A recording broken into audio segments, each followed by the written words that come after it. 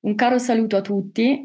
Oggi parliamo di una sottoanalisi dello studio Clear Outcomes che è stata presentata recentemente al congresso annuale ESC 2023. Si tratta di una sottoanalisi che ha valutato l'efficacia dell'acido benpedoico nel ridurre l'incidenza degli eventi cardiovascolari maggiori totali, vale a dire non solo i primi a sopraggiungere temporalmente, ma anche i successivi al primo.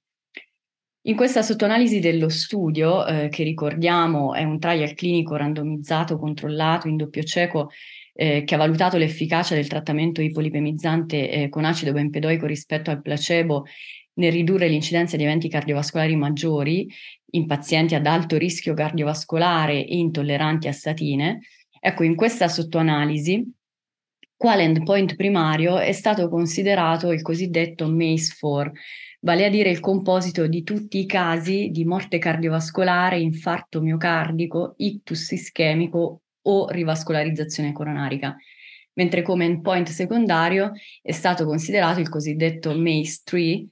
vale a dire il composito di tutti i casi invece di morte cardiovascolare, infarto miocardico o ictus ischemico. Da notare che nel corso dello studio degli oltre 13.000 pazienti arruolati, 612 hanno presentato eventi cardiovascolari multipli. Erano pazienti, questi qua, per lo più in prevenzione secondaria e con coronaropatia al basale, oltre che con livelli basali di LDL e colesterolo lievemente maggiori rispetto al resto della popolazione arruolata. Nella totalità degli eventi cardiovascolari maggiori osservati, oltre il 30% sono risultati eventi cardiovascolari maggiori ricorrenti e tra questi la stragrande maggioranza, oltre il 69%, è stata rappresentata da rivascolarizzazioni coronariche. Ora, al termine del periodo di follow-up, che ricordiamo è durato oltre 3 anni, il trattamento con acido benpedoico in questa sottoanalisi è risultato associato a una riduzione significativa del 20% del rischio dell'endpoint primario MACE-4 e del 17% del rischio dell'endpoint secondario MACE-3. Da ricordare che invece nello studio originale la riduzione dell'endpoint primario era stata del 13% e non del 20%, mentre la riduzione dell'endpoint secondario era stata del 15%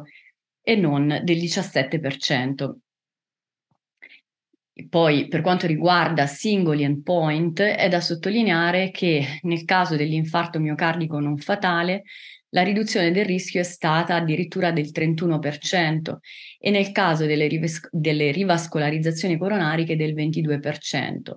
contro rispettivamente un 27% e un 19% osservati nello studio originale.